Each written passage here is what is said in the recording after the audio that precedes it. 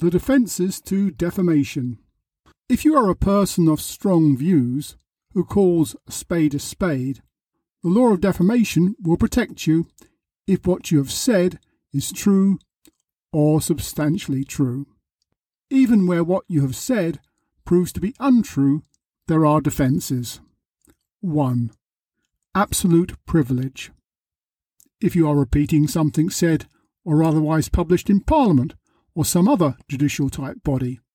Therefore, if you can convince your local MP to mention in Parliament your neighbour's drunken, cursing, fence disputing, lousy, child-raising behaviour, then you can tell the world with impunity. 2.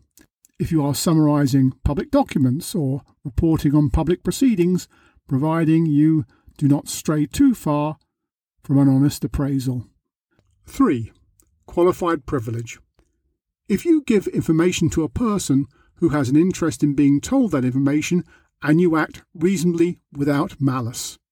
For instance, if you mistakenly inform the police that your neighbour is a serial killer, not an uncommon suspicion.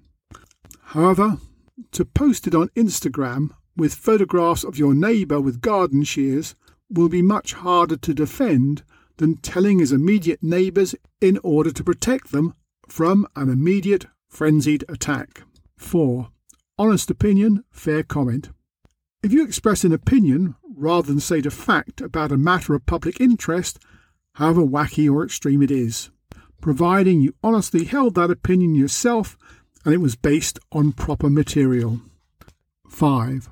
Innocent dissemination. If you publish something, said or written by someone else, and did not know and could not have reasonably known it was defamatory, for instance, uploading third-party material to your blog. This probably extends to liking and sharing on Facebook and other social media. Finally, if what is said is trivial and unlikely to cause harm, the court will probably tell the defamed to get a life.